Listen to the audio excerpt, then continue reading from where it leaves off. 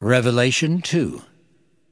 Unto the angel of the church of Ephesus write, These things saith he that holdeth the 7 stars in his right hand, who walketh in the midst of the 7 golden candlesticks.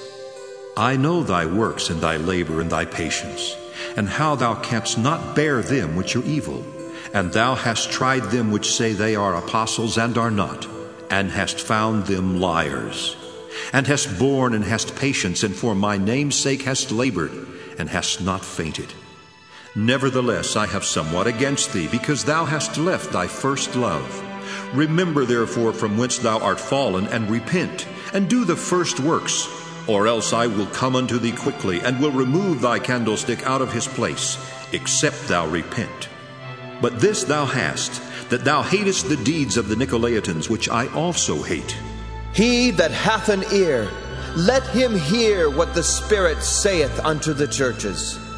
To him that overcometh will I give to eat of the tree of life, which is in the midst of the paradise of God. And unto the angel of the church in Smyrna write, These things saith the first and the last, which was dead and is alive. I know thy works, and tribulation and poverty, but thou art rich. And I know the blasphemy of them which say they are Jews and are not, but are the synagogue of Satan. Fear none of those things which thou shalt suffer. Behold, the devil shall cast some of you into prison, that ye may be tried, and ye shall have tribulation 10 days. Be thou faithful unto death, and I will give thee a crown of life. He that hath an ear, let him hear what the Spirit saith unto the churches. He that overcometh shall not be hurt of the second death. And to the angel of the church in Pergamos write, These things saith he which hath the sharp sword with 2 edges. I know thy works, and where thou dwellest, even where Satan's seat is. And thou holdest fast my name, and hast not denied my faith, even in those days wherein Antipas was my faithful martyr, who was slain among you where Satan dwelleth. But I have a few things against thee, because thou hast there them that hold the doctrine of Balaam, who taught Balak to cast a stumbling block before the children of Israel, to eat things sacrificed unto idols, and to commit fornication. So hast thou also them that hold the doctrine of the Nicolaitans, which thing I hate. Repent, or else I will come unto thee quickly, and will fight against them with the sword of my mouth. He that hath an ear, let him hear what the Spirit saith unto the churches.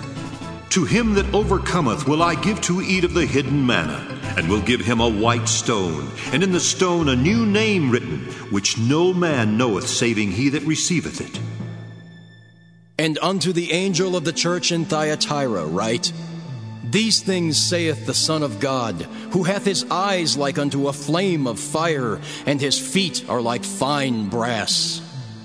I know thy works, and charity, and service, and faith, and thy patience, and thy works, and the last to be more than the first.